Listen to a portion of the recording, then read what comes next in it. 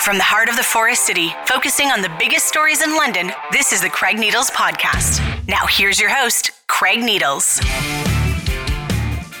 The Craig Needles Podcast here at ClassicRock981.com, LondonNewsToday.ca. We're on your favorite podcast apps as well. And we are talking about housing today. I know we sort of talked about that with Greenbelt last week, but I want to talk about a new report, the National Housing Accord. And this report has 10 recommendations, and the goal is to build 2 million purpose-built rental units. And to talk about that report with us is Mike Moffatt, who of course is a founding director with the Place Center at the Smart Prosperity Institute, and he's an economist and has been on this podcast and radio shows that I've done many, many times, and thrilled to have him back once again. Mike, thank you for doing this. We appreciate it. Oh, thank you for having me. 2 million seems like a lot of homes. How do we get to that number? It's absolutely going to be a challenge. That the CMHC says that we need 5.8 million homes of all types between now and 2031. And if you look at sort of the demographic needs, who's coming to the country, who needs housing, we estimate about 2 million of that 5.8 million will need to be rental apartment units. So that is a big, big challenge. There's lots of bottlenecks to getting there, like a lack of skilled trades workers. The approvals process needs to be improved. That we've got taxes and fees that make a lot of good projects unviable. So there's so many different bottlenecks that we believe that there needs to be a coordinated plan. So we became the change that we wanted to see, and actually put one, a consortium of groups and I put one together for the federal government to act as a blueprint to get these homes built. And it's interesting the way we got here, as far as this wasn't just, hey, here's what we think. This was asking people who would be responsible for building the homes or getting people into the homes or whatever it happens to be. Hey, what do you think? What can we do? What should we be telling the federal government to do? Yeah, and that was exactly the genesis of this. I think I'd even be on your podcast before and made the comment that, what we should do? We should just lock a bunch of really smart people in a room and get them to solve this, not let them out until they do.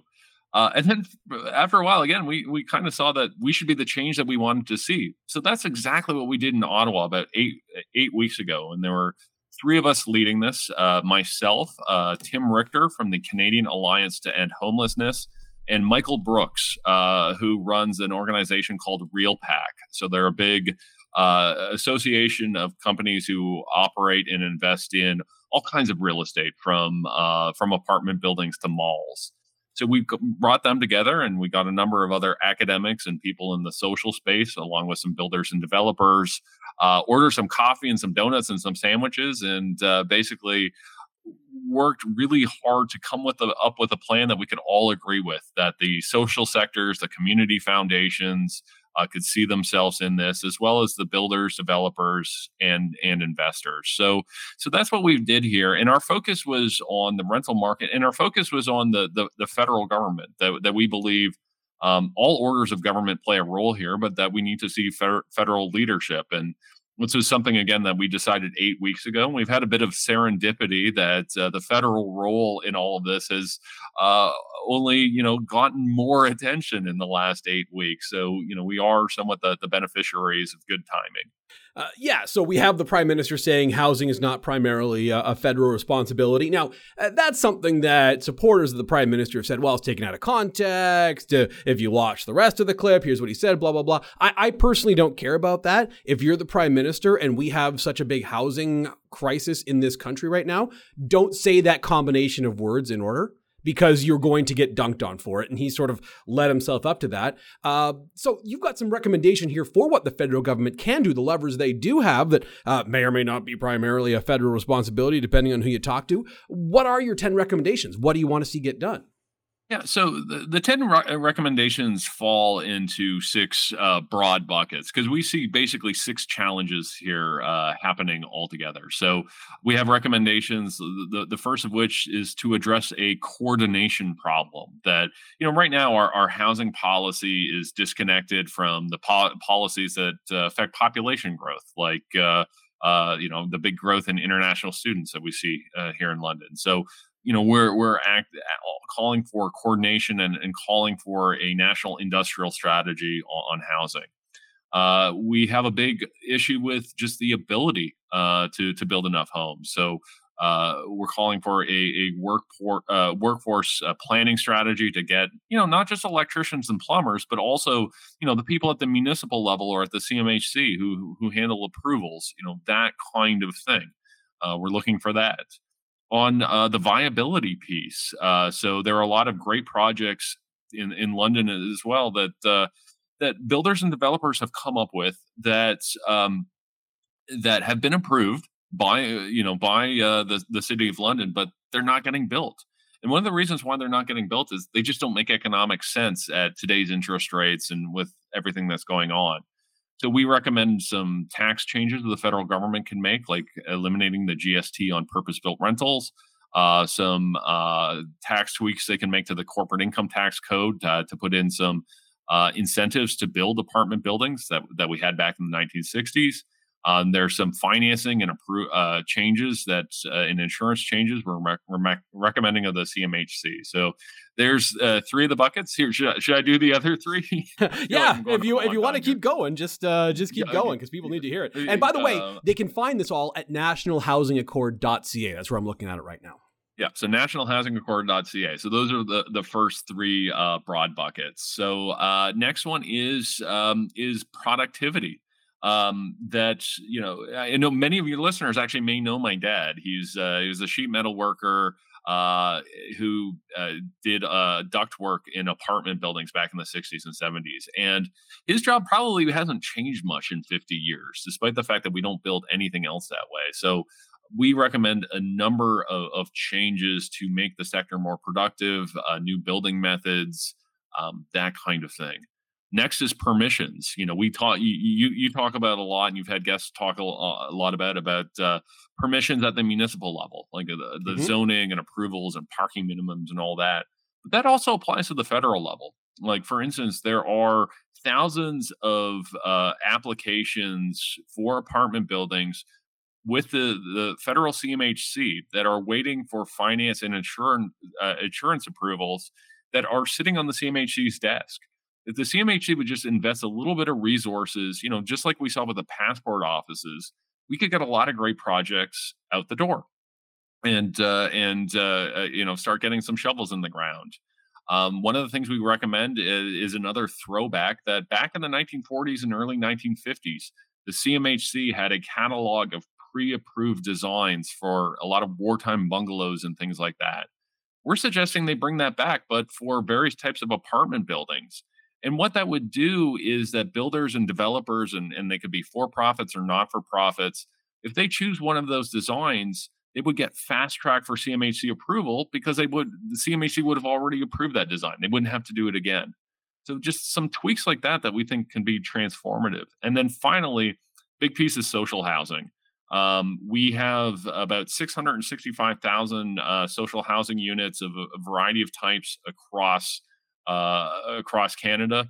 We're calling on that to be doubled, which would bring us up to the OECD average for social housing, bring us from about 3.5% to 7%. And there's a lot of financing tools and mechanisms that we put in the report to allow that to happen. So I know I fire hose a lot at your podcast listeners, but I think it just shows that there's no silver bullet to this, that it's going to take 3 orders of government tackling this 6-dimensional problem to start getting shovels in the ground and start getting some rental units built. So there's a few ways I want to look at this. We'll get to the political in a second, but for now, you had a bunch of people who, in some cases, in some instances, people could argue that they would have opposing views on certain issues or differing views on how we get there, but you got them to agree with stuff like this. What were the conversations like that got us to that point where we said, okay, yeah, we like these recommendations. We all think this is where we should be going? Yeah, and that, again, that was the genesis of it, that a number of groups, and myself included, I have to include this in it, that we would spend a lot of time in the media and in social media kind of chirping at each other. It just which happens. Everybody's seen my Twitter account.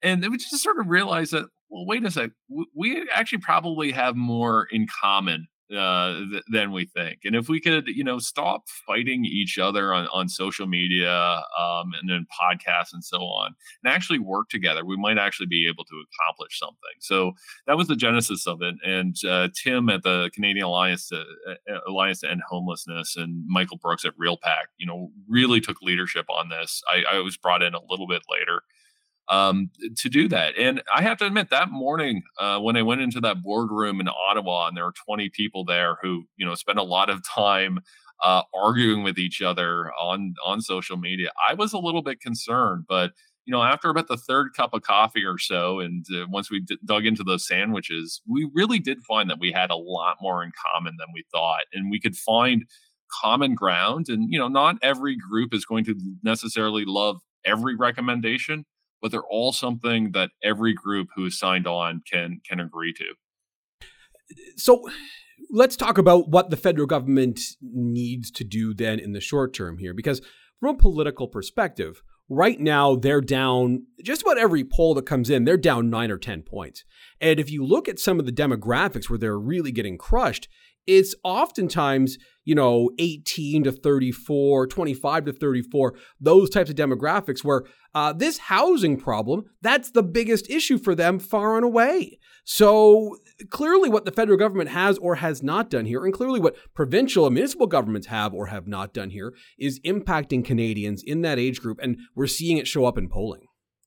Yeah, we really are. And I think until recently, I think there's been hesitancy from politicians at all three orders of government to be too bold here. That, with the concern being that, well, if we do too much on housing, that might upset existing homeowners who are older and more likely to vote. But I feel like that discourse has changed a bit, or those assumptions are starting to break, particularly when we see homeowners who would like to be able to downsize and can find nothing to downsize in, or we find homeowners that have 20-something, living in the basement on the couch, or their kids had to move far away to find housing, and now grandma and grandpa never get to see the grandkids. So I think this is affecting people of all ages, and I really believe the discourse has changed, and there's room to be bold. And one example I would give is the city of Toronto, a couple months ago, allowed by law any single family housing lot can have up to 4 housing units. You can have a quadplex by right. If you'd asked me 18 months ago, I said that will never happen. That just the Toronto homeowners will absolutely scream if anybody tried that.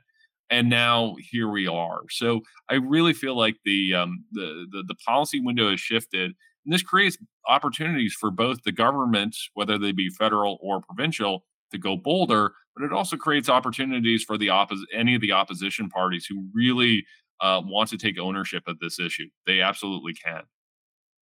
And they need to. And that's the part that I don't understand about this, just from pure political analysis, is they need to take up some of that space when it is just at the very least talking about, hey, you can't find a place to live. We're going to help you with that. And I sent out a tweet, and I think you were tweeting about this on the weekend as well. Pierre Poilievre came out with a video. He was standing near an apartment where, I think it was in Calgary, where he and his dad had lived for a bit, and talked about how close it was to transit, and said, hey, we're going to say to municipalities, we're not funding your transit projects unless you are building high-density housing around transit stations, which I know some municipalities do it, but some aren't. And I thought, okay, that seems like a pretty good piece of policy. We need that high-density housing in those areas. But I, of course, got all sorts of people in my mentions saying, oh, Pierre Poilievre, he's terrible, blah, blah, blah. I just kept responding, why doesn't the federal government say stuff like this? Even if they're intending on doing stuff like this, just say it, because right now he's taking up all the oxygen on this issue. Yeah, I absolutely agree. I thought it was a fantastic video. And I had the same reaction too. People are saying, oh, well, why are you being nice to Pierre Poilievre? Because, this other thing about the World Economic Forum or whatever. Yep. And I made the same point that you did. I'm like, no, the point isn't to praise Poilievre, but it's to question why we aren't hearing this either from the government or the NDP. Like, it is surprising to me that it is the right, the political right in this country who's talking about building affordable housing units by transit so young people don't have to own cars. Like, if you're Yeah, that's right. progressive and you've lost that message, then I just don't understand what you're doing. So I think there is a big window of opportunity here. I think right now at the federal level, I think Polyev is owning it more than the other parties are. But I think there's still some skepticism out there. So I still think there is an opportunity for the NDP, the Liberals, the Greens, whoever to really take ownership of this. We should play in communities where you don't necessarily have to own a car. It was considered sort of a wild position when Jack Layton first became leader of the NDP. A wild position for the NDP to have. Now it's the Conservatives who are talking about it, nobody else. So things have changed a little bit. Yeah, absolutely, and I really don't understand how the center and left dropped the ball on that, because things have changed. That I couldn't. Could you imagine those words coming out of Stephen Harper's mouth? Never. I certainly cannot. So I just don't get what the opposition parties do here to sort of try and take this back, I suppose, because I think there are a lot of Canadians who are, in that age group we were talking about. They're in their 20s or their early 30s who would love to own a home someday, or even have an apartment they can afford to rent near where it is they work, or at the very least without some sort of crazy commute. And those people are looking for reasons to vote, I would think, for the Liberals or the NDP. So what do you think those parties can do to provide those reasons? Well, I think we have a blueprint here. It doesn't, we are just focused on the rental side. So I think there is more to do on the ownership side. And on the political question, are we going to get enough houses built or apartment buildings built before the next election? Probably not. And No. that's, but I don't think that's how success is going to be defined. I think if the Liberals or NDP came out with a significant plan that people believe in, that is going to make a difference, and say, okay, you know what, these guys are really pushing things forward. And if there are, essentially, if there are issues in the housing market, it's either the province or municipalities or someone else, like almost make it somebody else's problem. So I think that's what they need to do. It's a point that conservative critic Corey Tenake has made quite a few times in the media and a variety of podcasts, that the two biggest groups of swing voters right now are basically people under the age of 40 and new Canadians. And the number one issue for both of those groups is a lack of housing. So the federal, and I would argue provincial parties, really need to take ownership of this. Absolutely. And you mentioned newcomers there. And this is in your report, too. Student housing is a big part of where we're seeing the lack of places for people to go here. And you've tweeted quite a bit about that, but it's right in your first recommendation. The plan should also include a blueprint to fund deeply affordable housing, cooperative housing, and supportive housing, along with seniors housing and student residences. We don't have enough student residences, especially if we want to keep importing students from elsewhere in the world, which is great for the bottom line if you're running a college or university in Ontario or British Columbia, wherever it happens to be. But where are these folks going to live? Because they can't live in mom and dad's basement. Yeah, and this is why we need a plan. Because if you talk to the colleges and universities and ask them, like, why aren't you building enough student residences? You will hear one of two things. The first is, just they don't have the money, right? There's a lot of upfront expenses. And the second thing you might hear is like, well, look, we don't know what's going to happen in the future with international students, right? That Right. we've seen this big growth, but that could end at any time. And we don't want to build a big residence, because that's a 30 to 50 year expense if the number of international students is going to decline like 2 years from now. Well, I think there's a solution to both of those. So to the latter problem, that's just a planning one, that if the federal government and provincial government can get together and go, okay, this is our plan for international enrollments, and this is how many visas we're going to give out over the next 5 to 10 years, you create some certainty. On the first one, there are some funding mechanisms we can use. And this is a big theme of the report, that we don't have to reinvent the wheel. We've been here before and we've solved some of these problems. Back during the financial crisis, I think we all remember those big Harper era economic action plan signs with the blue and green arrows.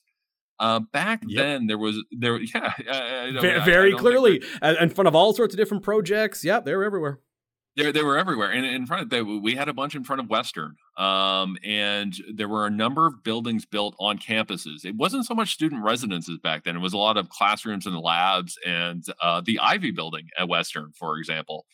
And those buildings all had joint funding. And depending on what was built, the programs were a bit different, but you could think of it as essentially being like a third the federal government, a third the province, and a third higher ed.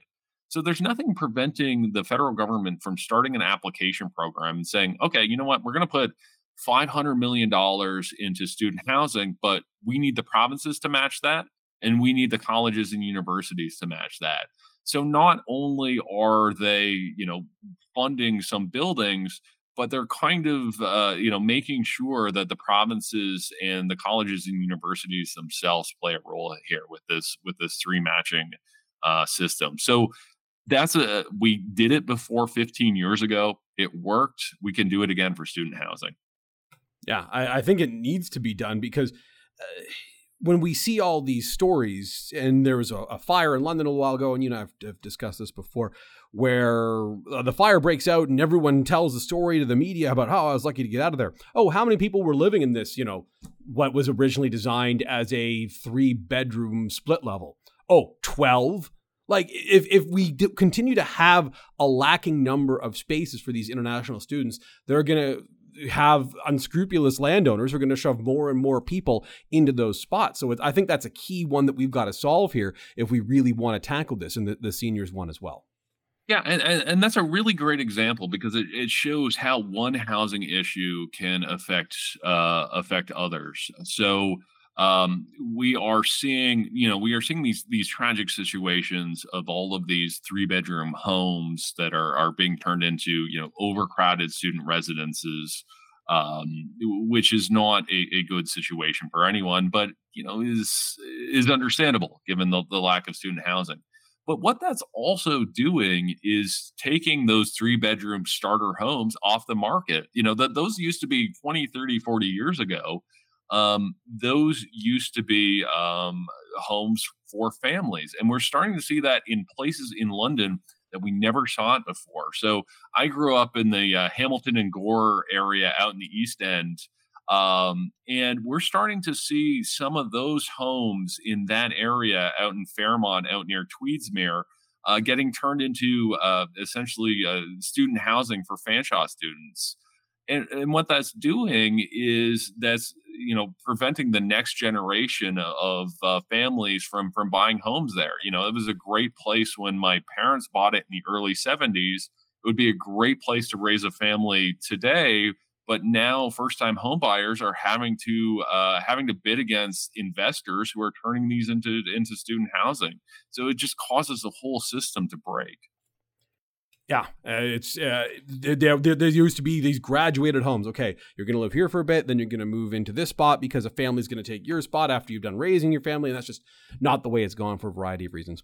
Two things I want to ask you about, Mike, before we wrap up here. One, the homelessness prevention and housing benefit. You talk about creating that, and you say that it would provide relief for up to 385,000 Canadians who are renting right now and at risk of homelessness.